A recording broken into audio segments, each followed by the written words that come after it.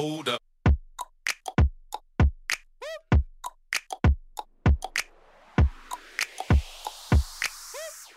Welcome to another episode of Connect and Move Radio. I'm your host, Andy Fortuna, and in today's episode, we're going to be talking about primal health. Today's guest is Steve Lane. Steve is a holistic health coach who helps people to build lifelong habits that create emotionally, physically, and spiritually strong humans. Steve helps people to realize and step into their true potential by optimizing their nutrition, movement, lifestyle, cognitive fitness, and connections. Steve, welcome to the show. What's going on, Andy? Thanks for having me, man. Absolutely, absolutely. So, give us a rundown. How did you get to this point in time? How did you become a health coach? How did you become a primal health coach? Just give us the background story. Yeah, man. My motivation for getting into health coaching and trying to help people, build healthier lifestyles was actually born of desperation, if you will. I didn't, I wasn't healthy growing up, and I didn't come from a healthy family, and I saw I had a lot of loss, chronic diseases, cancer, heart disease, those kinds of things, and I Hmm. came from parents were both a little bit heavier, and I was a heavier kid and just had a lot of stuff around that, a lot of self-conscious issues. Watched my mom constantly battling the scale and things like that growing up, and it was just one of those things that got to be such a pain point for me that I kind of wanted to transcend that story. I didn't want to follow suit, so I found the motivation to start digging around on the old Google machine and stumbled upon a few different threads. Ended up on Mark's Daily Apple, and Mark, that's Mark Sisson for anybody that doesn't know, who kind of founded this primal movement, which is more of an ancestral approach to not just nutrition but also lifestyle factors too. And it just really resonated. And at the time, I would have been around 18 when I found this, and like I said, it just clicked, and it changed everything for me. I was able to finally lose weight effortlessly. At the time, I was competing in mixed martial arts, and I had constant battles with making weight and inflammation, and I just I was training like a full-time athlete pretty much, but it didn't look like I was training like a full-time athlete. And I always just pinned it on my bad genetics, because I'd saw my family's battle. I always thought we had the fat gene and all of that good stuff, but I didn't realize that what I now know, which is genes only load the gun. Your environment pulls the trigger, and you're in charge of your environment by how you eat, how you think, how you move, how you sleep, how you play, all of that good stuff. So that really was just I was bitten by the bug, so to speak, and I took charge of my own health. I ended up helping my mom. A few years down the line, she became what I would call my first real client, actually, and she ended up losing 115 pounds and turning her life around. And it was just cool, man. And then I had the bug, and it just, health was my passion. I turned my pain into purpose, and now that's what I do. I help other people just really, get the gift of health back. That's awesome. So, pretty much, how long has it been now since you started this journey? So since I started my own personal journey, we're about a decade in. We're about 10 years in. Since I started to take those skills and help people in the role of a coach, I'm about 3 years into being a health coach now. Got it. So, I mean, you hear this. It's almost a common I would say a common story, right? Mm, Even for myself, right? I was injured as an athlete. Try to find like all the solution, right? What the yeah, solution was, that one thing, right? Which obviously we know now that's a derivative of many things to create your own. right. Um, but we're all, and maybe I'm generalizing this too much. Maybe not everyone, but most people, and definitely a lot of the guests that we've had on this podcast, had a very similar start, Mm, right? Where they had either bumps in the road, or them themselves weren't finding the help that they wanted, or didn't have the purpose that they really felt like really succeeded, uh, or tapped into what they felt met their needs. And I think it sounds like similar for you. Like, you were, again, as an athlete, developing all these injuries, all these stuff, and even for yourself, uh, in this state of not as being as healthy as you wanted to be, and then you kind of finagled and found mm, uh, an opportunity to turn that into not only an opportunity for you to get better, but for you to help others. So that's awesome. That's awesome. Yeah, totally, man, and I agree. I think there's a lot of people in this space that kind of do what we've both done is, Yeah. take that pain and learn from it and turn it into purpose and want to give other people that gift. And it's, I don't know if you're familiar with Joseph Campbell, but it's kind of the hero's journey, right? Okay. He's looking at archetypes and philosophical and mythical stories and things like that. And the hero's journey is essentially one where you face a crisis, you get to go on the journey, you get to enter the cave that you fear the most, you get to slay the dragon where you get the treasure, and then what you do with that treasure is you bring it back home and you want to share your wisdom. And I think in our situations, that cave we feared to enter was changing up maybe our dogmas and our beliefs, having a look at the way we're training, the way we're eating. But then in doing that, you get to learn something and you're like, wow, this is really powerful. And then you get to come back and you get to share those gifts with the world. And that is, that's good because it gives people, it's a life of meaning. It's obviously something that you're passionate about. It's something that I'm passionate about. And if you can, take that and, make a living from that, then that's a win-win, and as well, giving the people the gift of health. I don't think there is anything more valuable than that. I know we're in a pretty materialistic society and people want to look at money and cars and things like that. But for me, health is wealth. And, the fact that I can, instill that in people and give that gift to them means the world. So. Absolutely. And I'm a big believer in the fact that as a practitioner, no matter what your discipline is or what your theory or methods are, you have to live and breathe what you're teaching, because Yeah, there's going to come to a point where you're going to have this like imposter syndrome, right? totally. Or you're going to have a hard time relating to the people that you're teaching, no matter how good the method is, right? If you really Yeah. haven't bought in, which is why I find that a lot of people that kind of come up from this story of, I had a hard time, I struggled with depression or anxiety, or Mhm. I suffered from fitness or lack of fitness, or health issues deriving from that.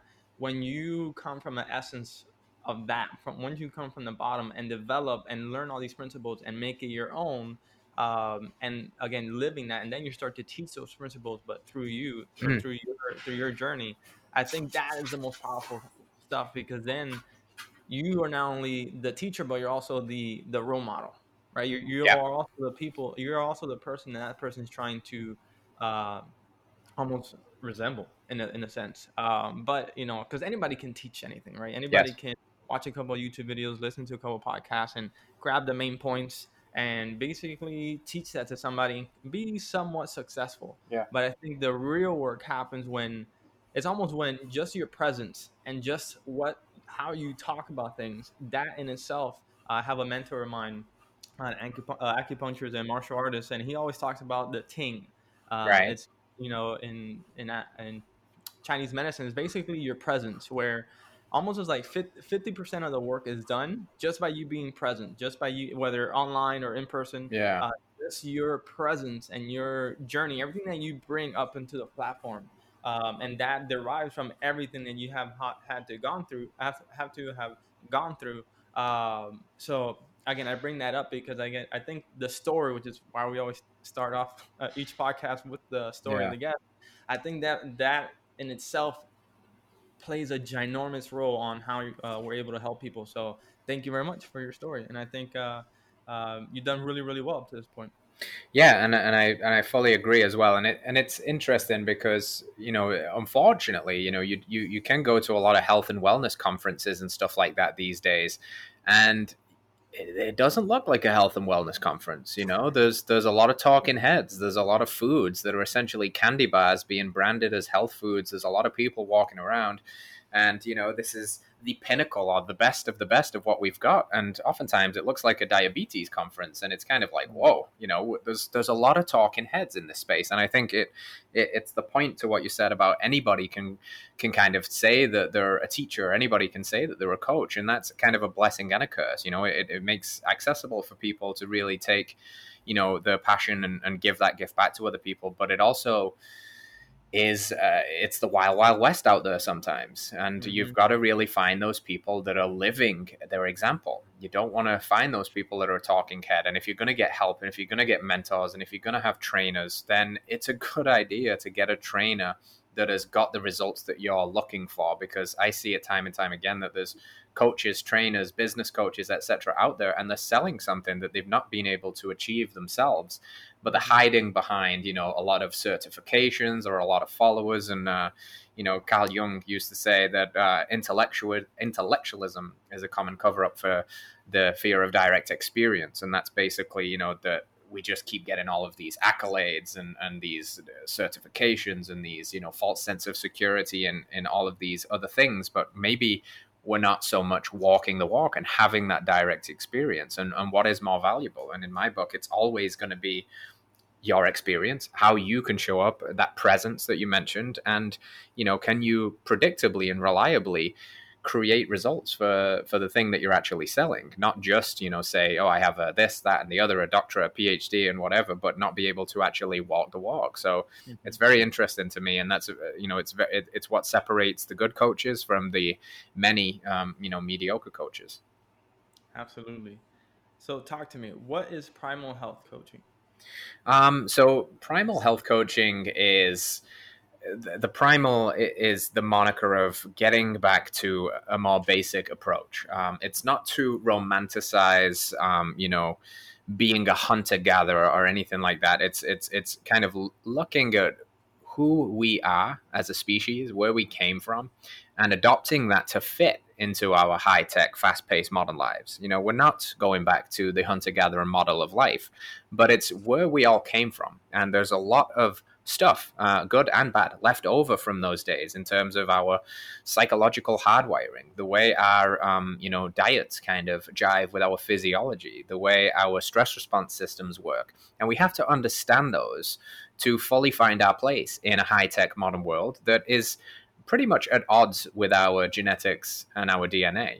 We really evolved as a species to live this life in the African savannas and the jungles. And today we have concrete jungles, and the only Amazon that we know is Amazon Prime. So we're in somewhat of a evolutionary mismatch, and that can cause dis-ease or sickness, or, the modern food landscape is very different to that more kind of hunter-gatherer forager style of diet that we used to have. And we've got lost in a lot of things, and there's beautiful aspects to being a modern human, no doubt. But I think we need to marry this ancestral wisdom with this fast-paced, high-tech modern life that's full of, stress and fake foods and artificial lights and even fake movement to a degree, and look to just get back to basics by understanding what humans crave and who humans are, where we came from, and bringing some of that ancient wisdom into today's world with us. What would you say are some of those primal basics? So it starts, with there's a pillars of health, approach here. So we've kind of got, food, nutrition, if you will. We've got movement, we've got hydration, we've got community, we've got stress, we've got play, we've got sun exposure. So there's many different facets we could talk about, and many rabbit holes we can go down here. But let's just think about the big one for a second: food. Something that all of us do 2 to 3 times a day, sometimes more, probably more in the modern culture, which is, eat 6 small meals a day and snack every 2 hours and all of that craziness. Which, if we just think about it for a second in terms of this, ancestral approach, do you think our hunter-gatherer ancestors were eating 6 times a day and timing the meals to keep the blood sugar stable and eating heart-healthy whole grains and RX bars and whatever else it is? Or were they practicing more of a intermittent feasting kind of lifestyle, where they would hunt and gather and forage, and they would eat big, but then they had to do that because they never quite knew where the next meal was coming from? There was no guaranteed security. There wasn't a 7-Eleven on every corner, and and a mobile phone app where you could order your next antelope. So it was, you had to work for your food, and it was real food. There was no factory foods back then. There was no refined seed oils or factory fats. There was no glyphosate and weed killer sprayed all over food. It was hunt what you could get, what was seasonally available, what was available to the region. And when humans eat that way, humans are remarkably healthy. And we're living, in a time where the vast majority of humans are not healthy. They're overweight, bordering obesity and diabetes and all of these chronic health issues. And it's fundamentally, again, because we're in this evolutionary mismatch where the food that we're eating and the environment that we're living in is at direct odds with what our physiology expects to be healthy. So, Mhm. can we then understand that principle and eat more real food? Shocking, crazy idea, but can we eat, animals and plants? Can we eat more seasonally? Can we eat organic? Can we limit the foods that have only been around for the last 50 years or so? But the problem is most people make those the bulk of the food intake, and that's where the problems arise, because it's bad information. And if you provide your body with bad information, you're going to get bad results. And so that's just one example of the food. But you've got movement, you've got stress. Think about the stress of today's modern human. It was nothing like that, back in hunter gatherer times. And there was certainly stress, don't get me wrong. There was stress of predator danger and starvation and stress of having to move and stress of having to survive harsh climates. But there was also a lot of play, and there was also a lot of community, and there wasn't 24/7 stress from carrying around a mobile computer in your pocket where your boss could call you at any time telling you have to go to work, and there wasn't stress of paying bills. And so everything has just changed. So it's understanding, again, where can we find the balance between where we came from, which is, and has given us the genetic recipe to be fit, lean, strong, healthy, happy, and connected, and implement that in today's world where we're not that fit, we're not that strong, we're probably overweight, a lot of people are not connected, they're overstressed, and they're sick. Clearly something's not working, right? And this back to basics approach works because it's time tested, and it's getting us back to who we were and who we are as people. Yeah, that was quite a pack of information. The first thing I want to start with, I think, for sure, food, right? I mean, Yeah. we can talk about this for like 3 or 4 podcasts in a row. But a few things I think the first thing that stood out to me is the fact you said intermittent feasting and Yes. not intermittent fasting. Yes. Um, and I think that's a great approach because a lot of times when people say intermittent fasting, they already think about being hungry all the time, Yeah. not eating as much. Now, which again, intermittent feasting is the same thing. It's just a play on words. You think about now, okay, intermittent feasting. Now that means at least how I think about it, and you can correct me if I'm wrong. In the fact where okay, I'm eating, I'm just being more conscious of when and how much I'm eating. That to me sounds like intermittent feasting. Is that Right. is that what you consider intermittent feasting? Yeah, pretty much spot on. And also, just like, if you're practicing these principles and you're eating the right kinds of foods, this food that, what food is essentially information, right? And you can eat good quality information that upgrades your biological systems, or you can eat poor quality information which downgrades your biological systems. And you've got a lot of people out there that are kind of, they're shopping for food like people shop for gas or good deals in the supermarket. It's just, cheap is better, and they're like, oh, whatever, it's just energy, stuff it in the pie hole, and let's go. But it's downgrading the biological systems. When you eat the good real food, the food that comes from nature, the foods that we thrive on, then you can eat big. But you can also fast as well if you want to. It's not necessary, but you can go effortlessly prolonged periods of time without food, because you also get to this state where your body isn't reliant on that fresh fix of glucose or carbohydrates or a flapjack every couple of hours. So, some days you might eat just a giant ribeye for dinner, and other days you might eat 3 meals and have more of a forager style. But because you're eating good quality food, you can eat big without the fear of what's been driven into us, which is always eat less, move more, and leads to so many people just chronically calorie restricting, which has terrible effects on energy and hormone production and things like that. So actually, people eating to fuel themselves, especially if they're moving and they're working out, especially women too. I see them failed by this advice so often. They're pretty much starving themselves, and tons of issues with hormones and thyroid, etc. So it's just kind of a bit more freeing to be able to say, like, if you eat the right kinds of foods, guess what? You can eat when you're hungry. You can stop when you're full. You need to be scared of like taking down a lot of food, because it's very hard to overdo it when you're eating real food, because your body gets the appropriate signals. Your hormones balance. It gets the I'm full signals. It gets I've had enough. When you're hungry, you know that it's actual hunger. You know that it's not just you trying to manage stress by drowning yourself in a pint of ice cream or something. So it's a much different approach to food. It's much more freeing, I think. It's much less complicated, and it's the way our relationship with food should be. Yeah, absolutely. And I like how you closed it up is relationship, right? Yes. It's things that we're taught. I mean, I remember another one of my mentors. He would say the real education starts at home, right? Mm, Not at school, not on YouTube. It starts at home. So whether you have biological parents or guardians, whatever it is, wherever you are living most of your time, or who you're living with, like you Mm, mentioned earlier, environment. That's who you're going to learn and pick up a lot of your habits from. So if totally. your parents are doing or eating a certain way, guess what? You're probably going to be prone to eating a certain way until you get to a point where, like we started this podcast, where you're like, okay, this is probably not the right way. I'm not feeling well. Okay, there's history of this and this and this in my family. There's Yeah. probably correlation to that. So some of that for sure has to do with not only the relationships that you have and that you grew up with, but also the relationships, like you mentioned. You brought up a great point of stress, and we'll Yeah. talk about that as well. That's a big point, and stress eating and all that stuff. But intermittent feasting, I think, was a very, I don't know if you came up with that or you read it somewhere, but I think that's a very, I've never heard it said that way. And I think it's a very, very positive way to talk about that, the choice of when to eat, how much to eat, and keeping it simple. Because I think now with the trend of intermittent fasting, most people take a really good thing and just take it and just run with it, and then Yeah. it just becomes this something that it's funny because intermittent fasting, when it started being a thing, I was like, so not eating for a long period of time and only, or Mm, not eating when you are, or basically giving your body enough time to digest everything, yes. eating a good amount of food consciously, and then not eating again. Yeah. Hmm.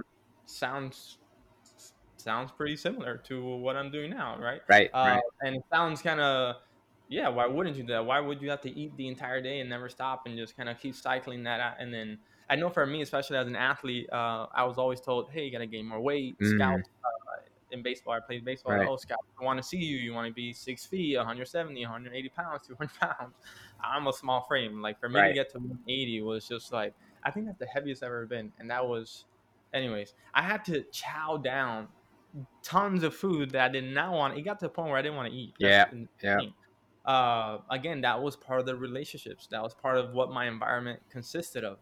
But I kind of had to go through that to be like, all right, this is not sustainable. I can care less about weighing the amount of weight, whatever, as long as I Yeah. do well. But yeah, it goes back to that relationships and the power of words, which is why I wanted to talk about intermittent feasting. Yeah. The other one was seasonal food, and I Mm, think that's the problem. I mean, again, you go to Walmart and I feel like they have pineapple all year long. that's It's right. like, Yeah. what the heck? And you see the pineapple really really white, and then you have pineapple really really yellow. Obviously, when it's in season, and that can be for any fruit and for any food. Right. But yeah, I think that's very important to think about seasonal food. Well, yeah, I mean, it's very powerful because again, if we are to mimic some of these more ancestral style behaviors, then we have to think about seasonality, and you have to think about your own seasonality in terms of your lineage too. What's your ancestry like? Are you more of an equatorial type? Do you have more, exotic kind of lineage where you were more equatorial in your family line, so they would have had more access to, fruits and sweet things all year round? Or are you more like me, in the predominant, of the like Caucasian, which is predominantly, European, Northern European in their ancestry. So, those winters very harsh. No fruit growing, no vegetables growing when there's snow on the ground for 7 months of the year. And what were you eating, and should you honor that a little bit, and what kinds of foods? There's you can really go into this, but I'm with you. You walk into any food store now, and you literally have more access to foods from all around the world than any king, queen, pharaoh of any time ever. Hmm. And you can literally eat whatever you want all the time, which on paper looks great, but what's it doing to our very confused metabolisms, and also what's it doing, what's the cost? We're obviously getting a bit more woken up to environmental impacts of foods and things like that, and what's the cost of consistently flying in avocados from Mexico and pineapples from Costa Rica and bananas from Ecuador to these conglomerate stores, when we should be maybe supporting our local farmers out in the countryside Hmm. who only can grow potatoes. And you can get potatoes and some locally raised beef. Why not choose that over quinoa flown in from Peru and this thing from over here? And it's an interesting aspect, not only for health reasons, but also to think about your footprint when it comes to food sourcing and, what we're doing in terms of modern farming practices and how that is, changing everything. And a lot of those changes, even though it is good for the consumer, is not good for the globe or for our waistlines. What are some things? I guess saying one thing is probably too much, but maybe a few things, one or two or three things that you find that you are constantly telling your clients and people you work with to help them with this food section of Primal Basics. Yeah, good question. I think the first and most powerful kind of food rule, I use the rule word lightly, but a kind of guideline, if you will, is to prioritize protein. The reason you want to prioritize protein is multifactorial, but for the most part, people are looking at food when they're thinking of the good old D word, the diet. They're looking at it Mm-hmm. for predominantly one of two reasons. They either want to lose some fat or they want to perform well to fuel their athletic endeavors.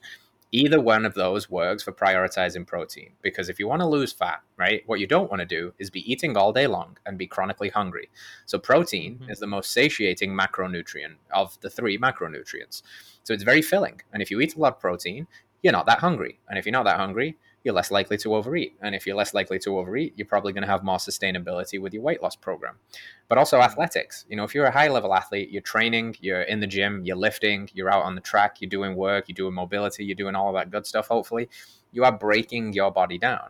And protein is the physical building blocks of the body. The body is built on these amino acids, and bioavailable protein is what's going to help you rebuild and restructure.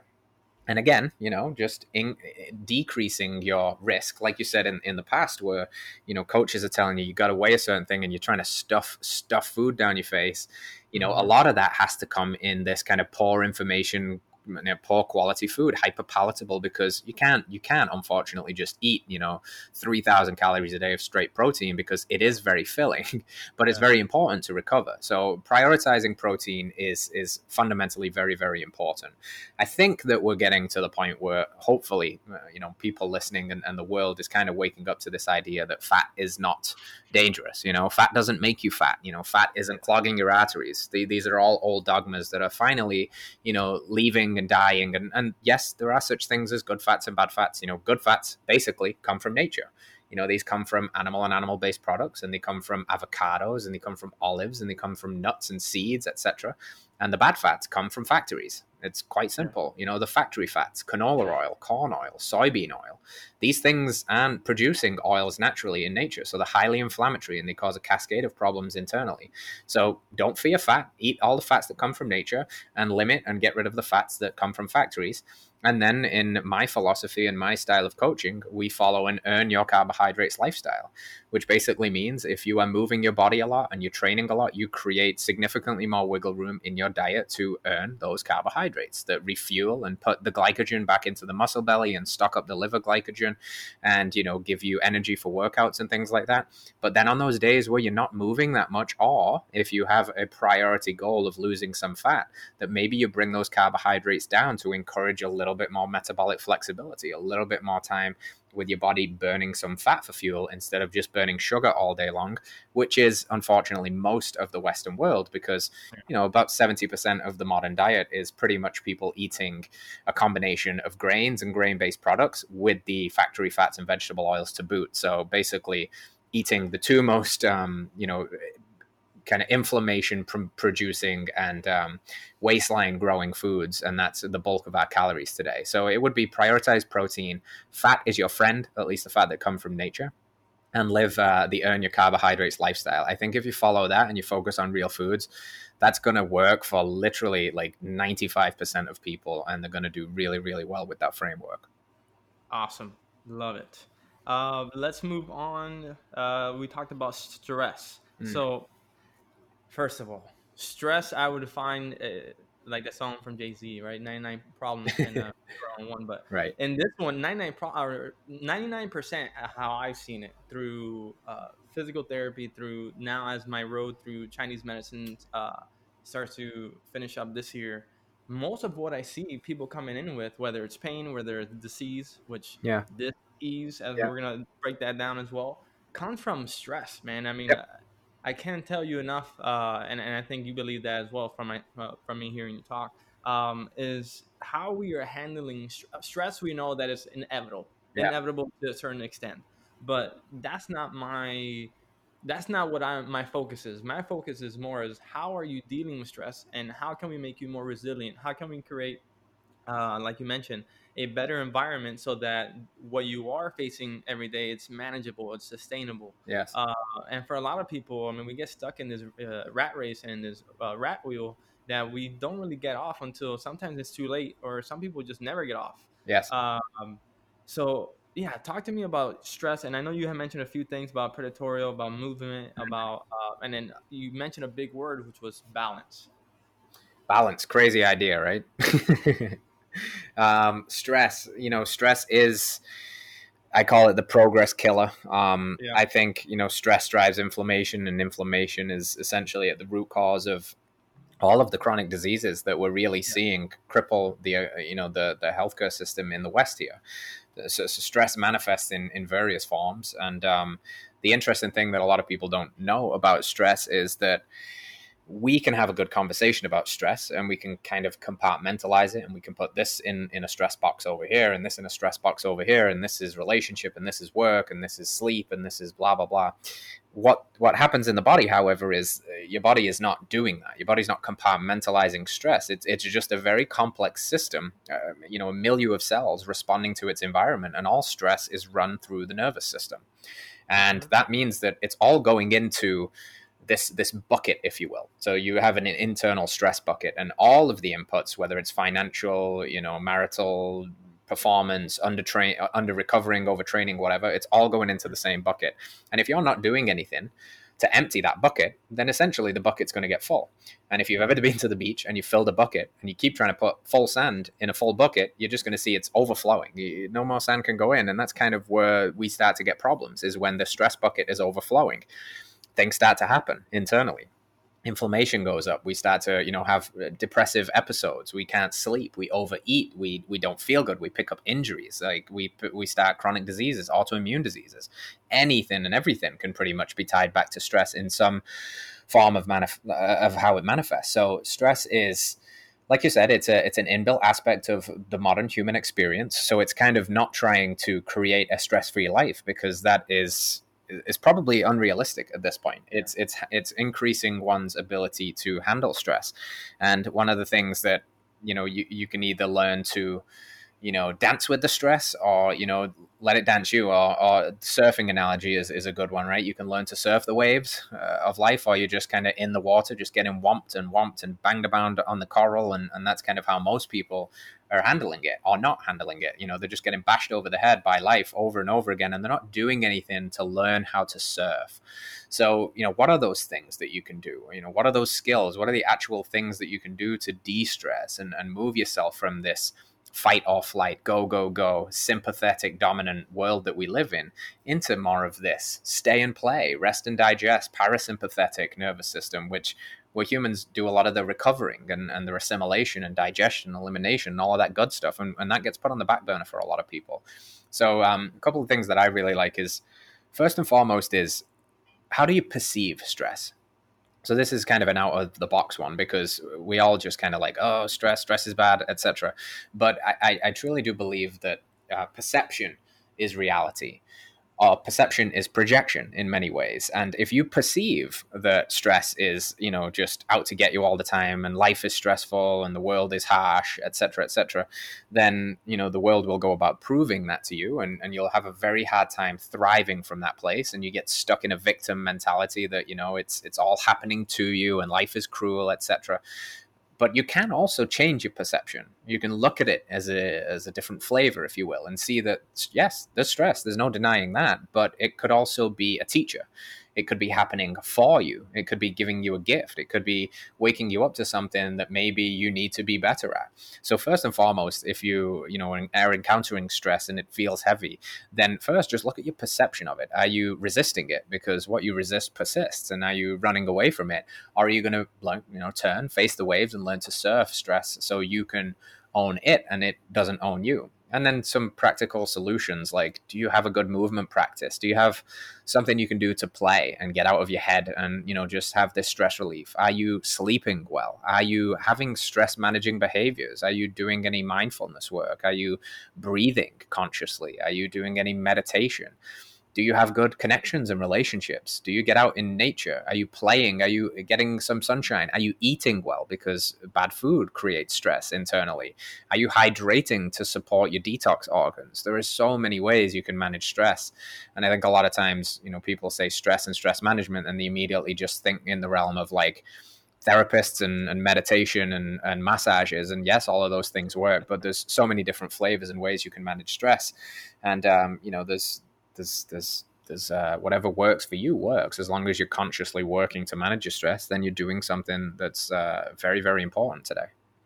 I mean, I think you nailed it on the head with perception. Because I think for me, especially when I'm working with someone, whether it's the pain realm or performance realm or just lifestyle realm, um, their perception, because I think it's very easy as a coach and a practitioner to, when they say, oh, I'm really stressed, to automatically think work and lifestyle, but not understanding what their perception of it is. Just like pain, right? Someone's pain Yeah. threshold can be like, you can stub your toe and it'll be like a 3, but this other Yeah. person can stub their toe and it's automatically life or death situation. Right. And for a lot of people, stress can be the same, right? And depending on we can go the psychology route, depending on some of their traumatic events, Mm. where just a simple scream or whatever from their boss can really bring them down. Or it could be how deadlines or whatever it is, depending on what their triggers are. Yeah. So I think perception is very, very, very important,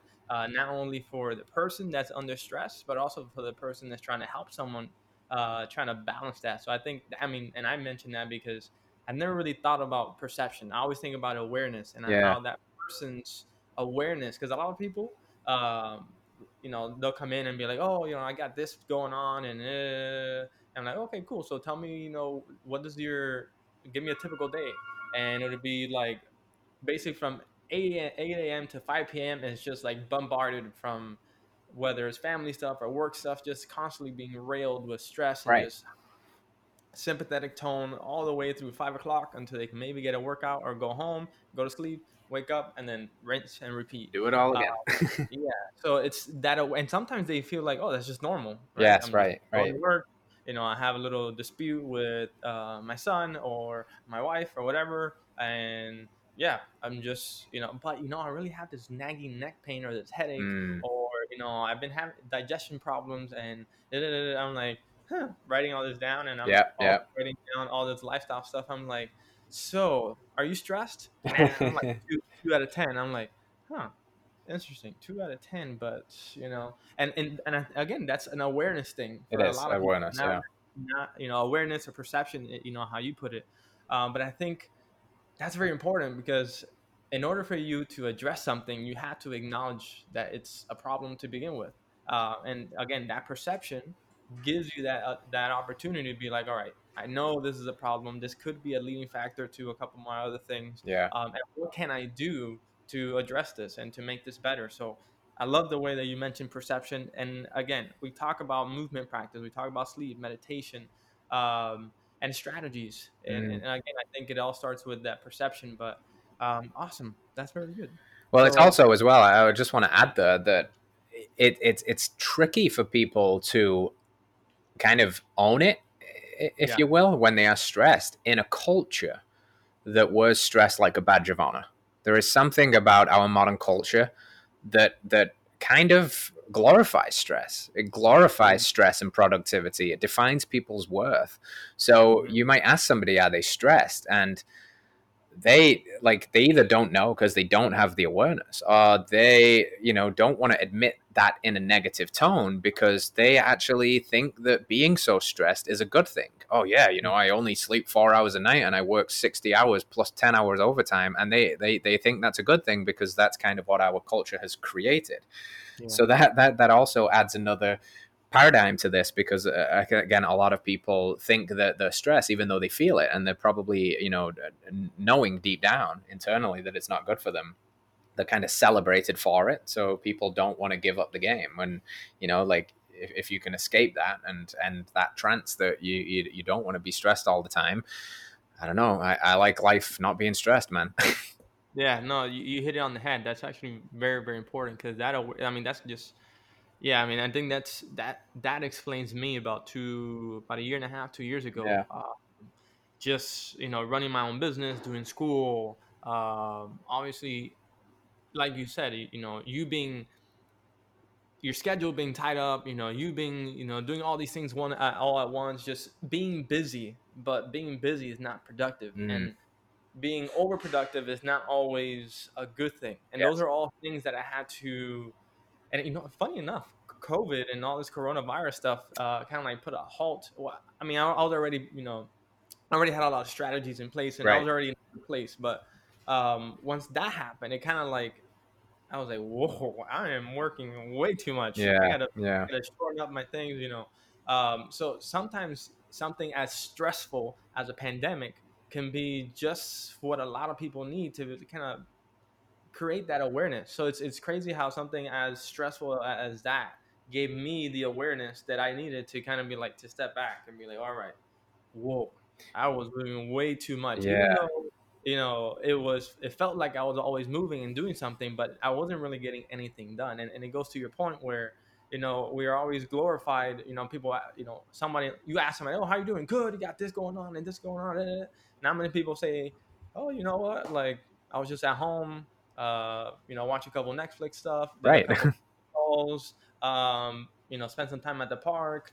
I was doing pretty good. A lot of times people look at that and be like, boy, what the heck? I wish I had that life. Like, you're not doing anything. Yes. But in reality, to go back to like Tim Ferriss's approach, right? 4 hour work week, Yeah.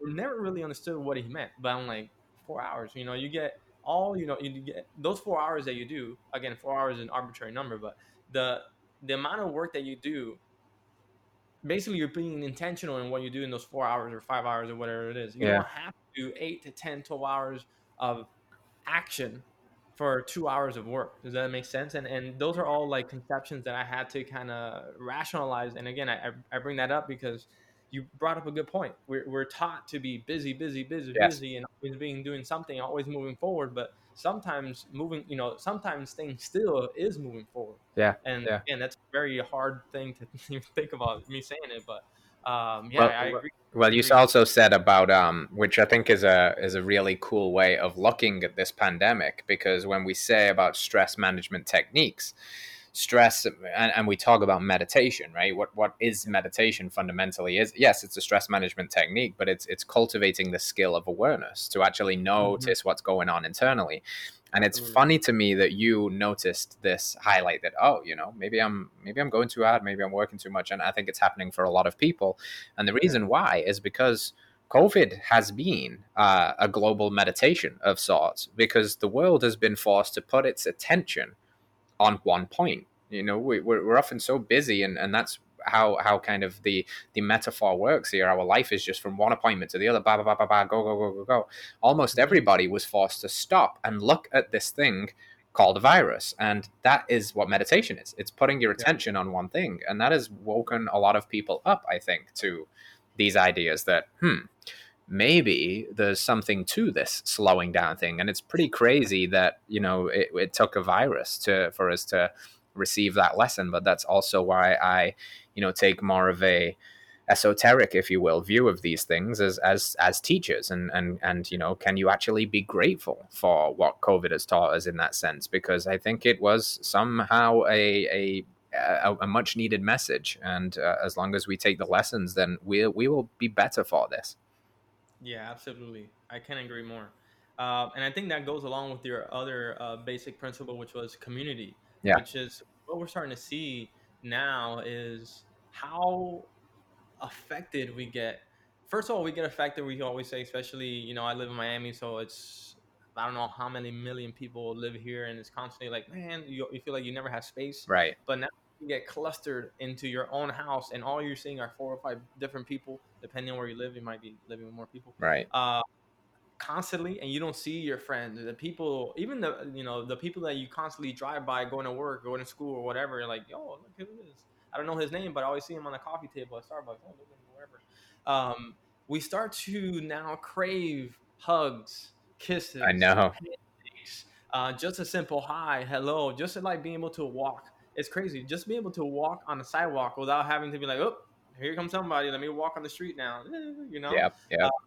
and it's talking about that community. I think, man, once this is all said and done, hopefully sooner rather than later, um, this community factor is going to be a big pivot point for a lot of people because I mean, for a lot of people too, or should I say, some people, their community can be work or going to the Mm, gym.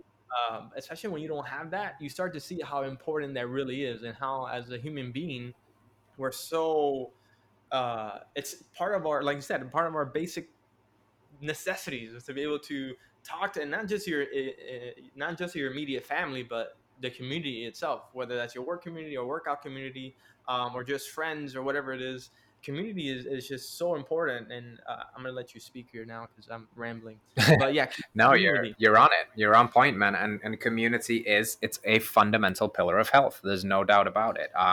There's a reason why loneliness is as detrimental to health as smoking 10 cigarettes a day. This is hashed out in the scientific literature. It's tragic for people to be lonely and isolated and not have a sense of connection to other people. It's actually a fundamental need, which is why the worst thing you can possibly do to a human being is put them in solitary confinement. It's the worst Mhm. punishment of anything we know. People will lose their minds within days of being in that space. We crave and need other people, and I think a lot of people pretend sometimes that they don't, but I think now is this, I'm a loner and pride, and that's fine. You can be those things, but don't pretend that you don't need other people. We all do. We need connection.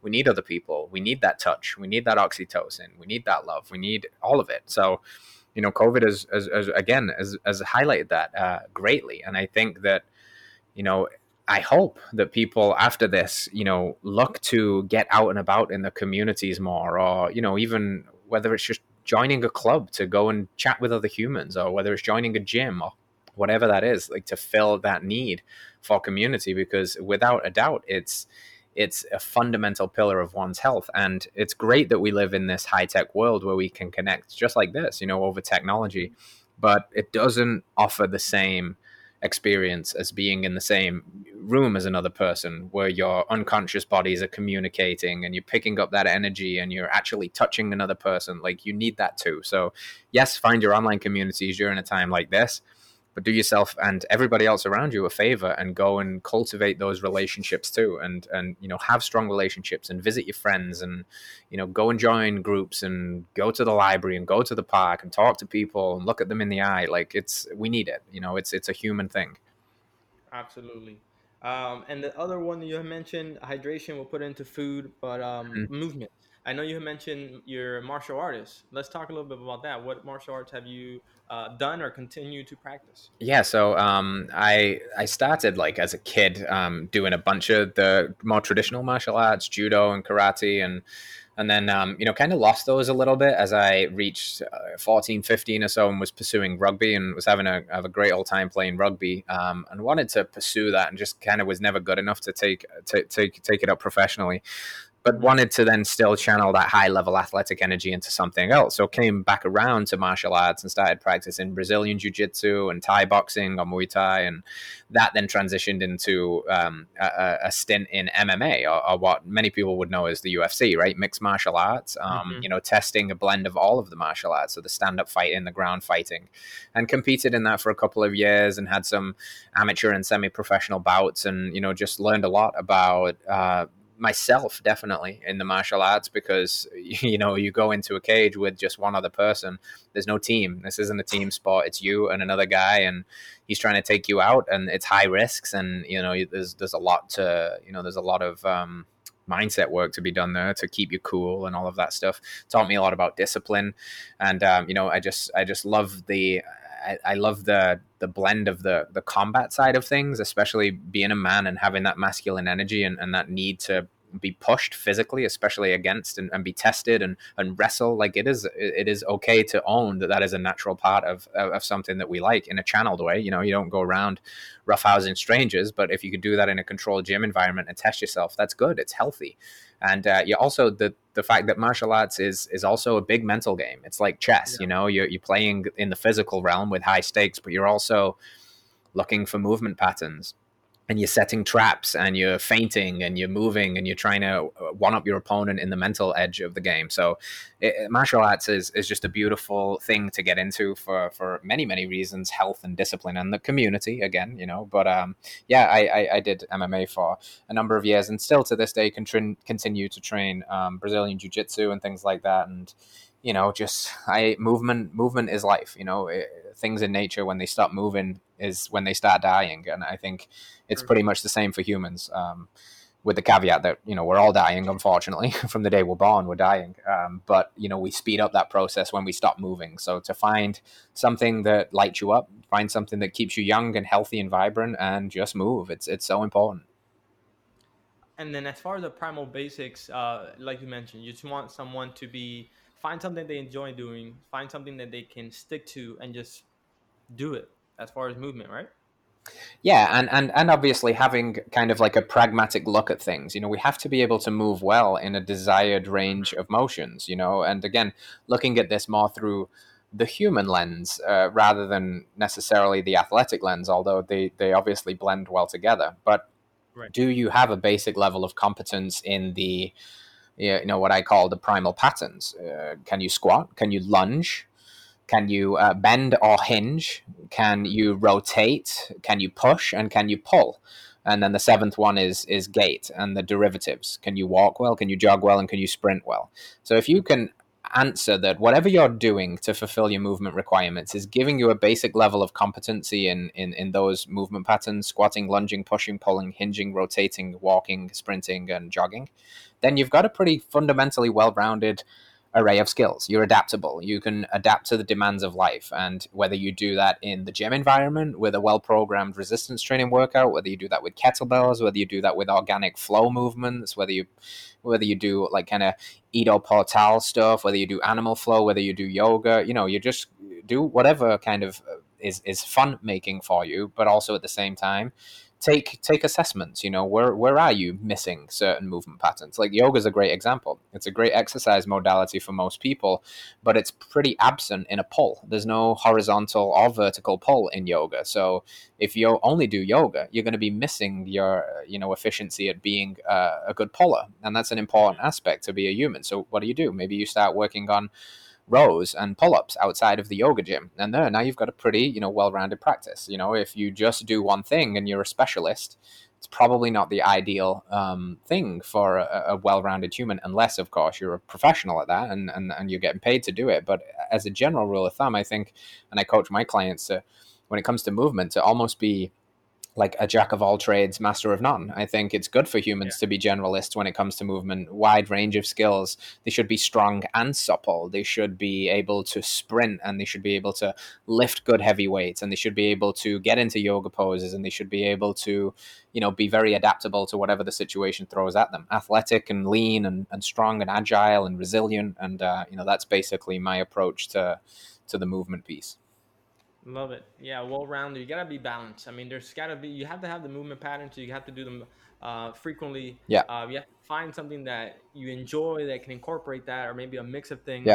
I'm a big fan of being a generalist. There's no problem being a specialist with certain things, but you want to make sure that you can cover everything. You want to be prepared Totally. for anything. That's how I kind of speak about it, right? You want to be able to have that toolbox that you can pull from, and then be really good at a few things that you enjoy as well. But it's important to be balanced. Like Absolutely. again, to be the mainstay of the whole podcast here.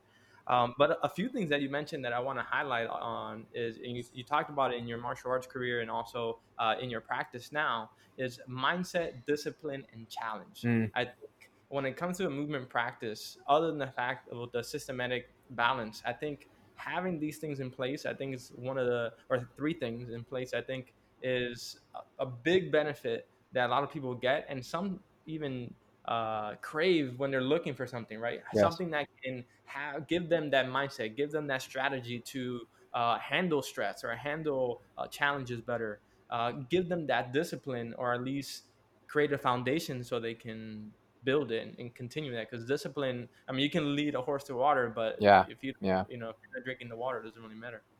And then challenge, right? You give that challenge where your body's constantly improving, and you're meeting yourself to the point where, or you're meeting yourself halfway, so that you can constantly improve. I mean, those are three things that jumped out on me when you were talking about your martial arts practice. Yeah, I think we just need. I think we need those, and I'm a big believer that humans by nature they're not complacent. I don't think anybody is truly happy, just kind of saying, "All right, yep, that's me done. I'm gonna stay like this forever." I think people do that. There's a lot of people that do that, but I don't think that they want to do that. I just think they don't have the tools. I think they have a lot of limiting beliefs. I think they have Mm-hmm. self-worth issues. They don't believe that they're worth it. They don't believe they can achieve it. They've got trauma, etc. But fundamentally, humans want to get better, and one of the ways we do that is through challenge, whether that's physical, mental, emotional, etc. So we have to test our ranges, and then we get comfortable at those ranges. So then we increase the challenge again, and then we expand our ranges, and that is fundamentally how we grow consistently. And in doing that, you will teach yourself discipline, and I define discipline as the difference between what you want now versus what you want forever. And what you Mm-hmm. want now is often rooted in easy choice, safety, security, and comfort. But what you want forever is usually outside of that comfort zone. So it means making, in the short term, maybe the harder choice, maybe the more difficult choice, because you understand the power of delayed gratification. And I'm going to do something now that maybe even I don't want to do. Imagine that. I'm going to do something I don't want to do in order to have something that fundamentally I want in the future. And a lot of people are lacking discipline in today's world because we live in an instant gratification culture. We want what we want now. We don't want to work hard. We shouldn't have to work for it. And it's tragic, really, because discipline, even though it's not always easy and it's not always what you want to do, it's fundamentally a part of being a healthy, well-rounded human. And if you want to kind of study more on that, I would say Stoic philosophy is a great place to start, just understanding the value of discipline and hard work. So, yeah, challenge, discipline, and the mindset values that instills in you, just your ability to push, your ability to overcome difficult things, your ability to regulate your self talk, not quit when the going gets tough. They're all fundamental aspects of being a well rounded human. And we need well-rounded humans today. We need people to step up to the challenge and have these conversations because we've lost that way a little bit, and we need to get it back. It needs to be, health and all of this stuff that we're talking about. It needs to be on a pedestal, and it's fallen off the pedestal. And I think things like COVID are highlighting that a little bit again. That this is very, very important. But I'm glad and grateful for conversations like this that hopefully push people to say, yeah, you know what, I've got to do my part here. I've got to get healthy. I've got to move well. I've got to eat well. I've got to think well. These are all very important aspects, and life is better when you're doing that. Absolutely. Comfort is such a terrible, terrible word. Yeah, Comfort. That yeah. comfort.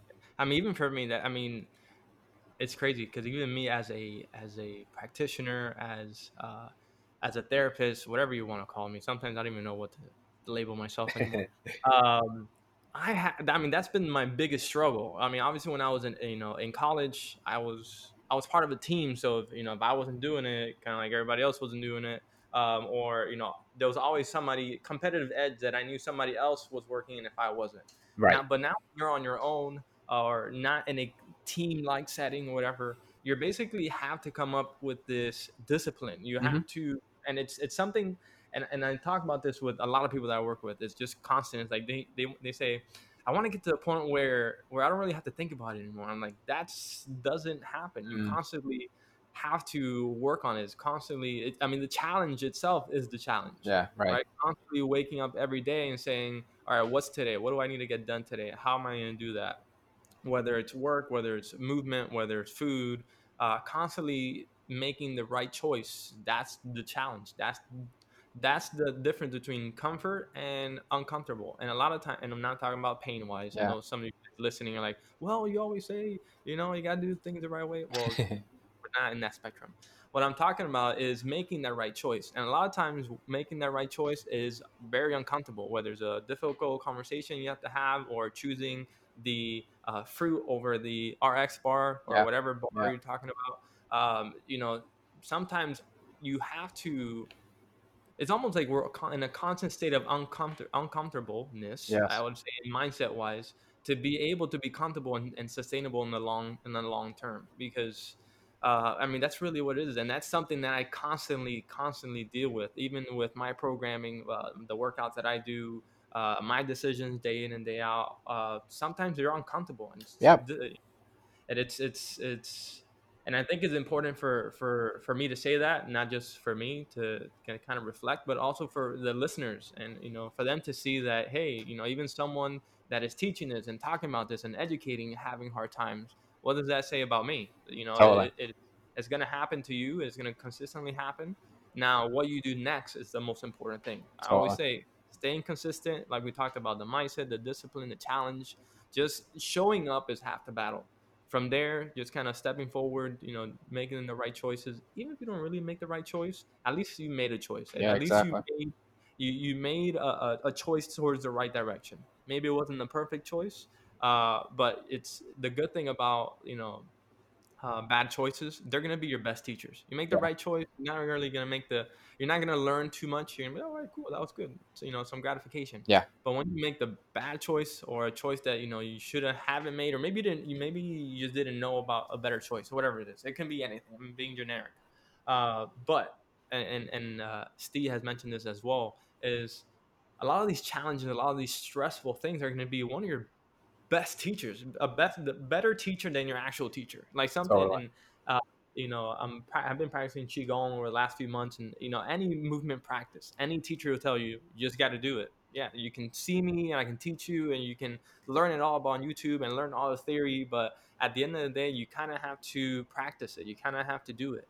And it's through that practice, it's through those challenges, is where you are going to build a better mindset, is where your discipline is really going to start to come to play, right? When things get difficult, when you've had a hard day, a long day, are you gonna go ahead and do the 30-minute, 4-minute workout, or practice, or stretches, or study, or whatever it is?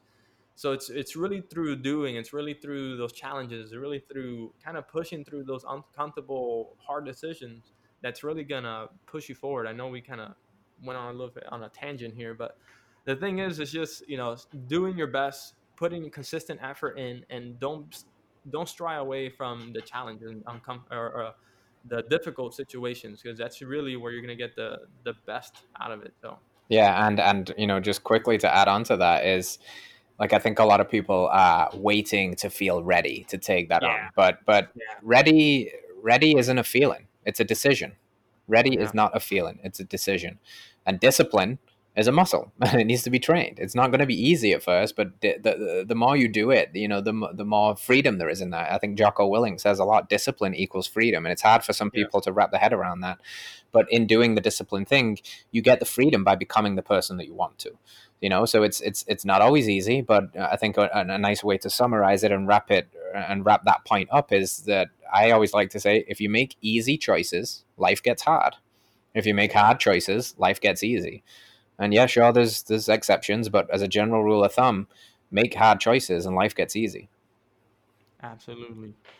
Steve, what's the best way for the listeners to contact you? I think I have your Instagram here at Peak Primal Health. That's my Instagram. That's where I'm most active. Yeah, you can. I love doing podcasts, and if people watched and then they end up on my profile after this, slide into those DMs. Let me know if you enjoyed this chat. Let me know, what a good takeaway was for you. I love connecting with people. I always get back to a DM, so please don't be shy and head on over to Peak Primal Health, and you can learn more about what I do over there. Awesome. And then you have something going on called Sundays with Steve. That's your email list, right? So Sundays with C is an email list. It's kind of like an off the cuff where I talk about life and everything that's going on, and just kind of reflect and try to provide value and implement some teachings in there as well. So just a lot of value in that email list. So it's a cool place to get some outside of the box looks at things. I give away a lot of value and a lot of good content that I reserve for my coaching programs and things like that. So it's a good place for people to get some good info. Awesome. Awesome. And you guys should be able to see at the bottom of the show notes here. So you can go ahead and click away. Make sure you go ahead and contact Steve. Steve. It's Steve without the V. There That's you a great way. go. That's it. And then some book recommendations that I always ask Yeah. all the guests for. Steve mentioned The Four Agreements. Just kind of go a little bit and why you chose that one. Yeah, it's one of those books that's not that intimidating because it's very short, and I know people love a good short read. It's like, oh, I can do this, and it's four agreements, and there are rules for life, if you will. Don Miguel Ruiz, Toltec wisdom, be impeccable with your word. It's just a lot of very short, very actionable, good juicy stuff for people. There's a lot of wisdom in those maybe like 100 pages, so I highly recommend that. It's a good read, and it's very actionable. Awesome. And then the other one was A New Earth. A New Earth by Eckhart Tolle is, I think, a book that if people were to read it now, especially in light of everything that's going on with coronavirus and the new Earth that we are being asked to enter, will resonate very, very deeply.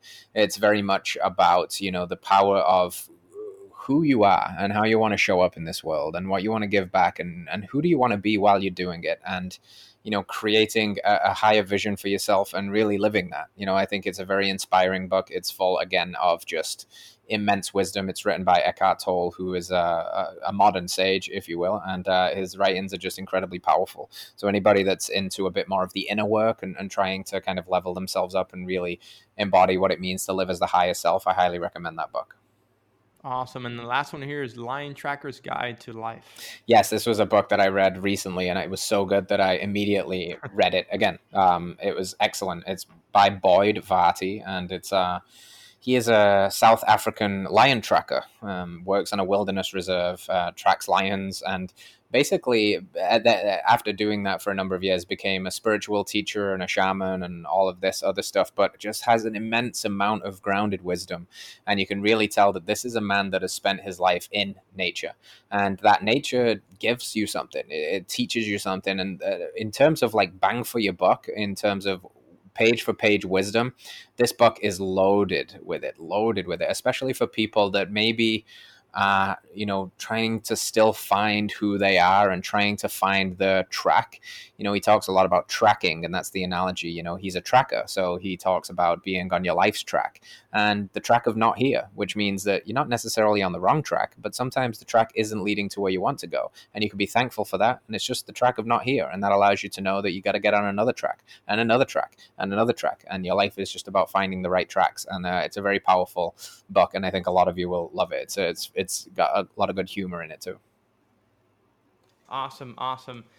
Before we finish here, we're going to go into speed round. Like I mentioned earlier, it's just a few questions to get to know you a little bit more. Listeners Cool. get to learn. It's just some rapid fire is basically what my co-host Tim likes to call it. Okay. So the first question is, what's your greatest fear? Oh, greatest fear is not living up to my potential. Top three things on your bucket list. Um, Open up a retreat center somewhere abroad, somewhere probably Central America or something like that. That's Mhm. definitely on the bucket list. Travel across the United States and do all of the national parks in a camper van or an RV. That's definitely on the bucket list. And let's see. Damn. Win a gold medal in a Brazilian Jiu-Jitsu competition. Okay. Last movie you saw. Last movie I saw was the documentary Heel on Netflix. Very, very good. Okay. Favorite superhero. Favorite superhero? Favorite superhero would be. I gotta go classic. It's Spider Man. I love Spider Man. Spider-Man. Spider-Man it is. Perfect. Great job. You have survived speed round. Okay, good. This last part is just our, thanks. It's just I'd like to give special thanks. And the first one is to you, Steve. Thank you very much for jumping on this podcast. I've learned a lot, not only about Primal Health, not only about your methods and journey, but in general about myself and how we should be improving our daily lives. So thank you very much, Steve. Yeah, it's my pleasure, man. Thank you for having me and for having these good conversations. I hope that not only you, but all your listeners got a lot of value out of this. And yeah, I look forward to connecting in the future. Absolutely. And the second thank you goes to our listeners. Without you guys, this would be just two guys or two people talking, which is good enough for me. But thankfully, we get to share with everybody else. So thank you to you guys for, again, you could have been listening to anything at this moment, but you chose to listen to this episode. So thank you very much for giving us the opportunity. And the third and final thank you goes to our clients, our patients, our students, and those who we get to work with on a daily basis. for seeing the value that we have to offer, for being present, for again being able to deal with the uncomfortable challenges that there is with life, and allowing us to help you seek the solutions or strategies. So thank you very much. With that being said, this is Connect and Move Radio. I'm your host, Andy Fortuna, signing out. Hey there, Andy Fortuna here, and I hope you enjoyed that episode. I love the opportunity to connect and share information with passionate people just like you, and would love the opportunity to do the same for others. So please take the time right now to leave a 5-star review and help spread the word about this podcast. Thank you so much for your support, and see you on the next episode. Hold up.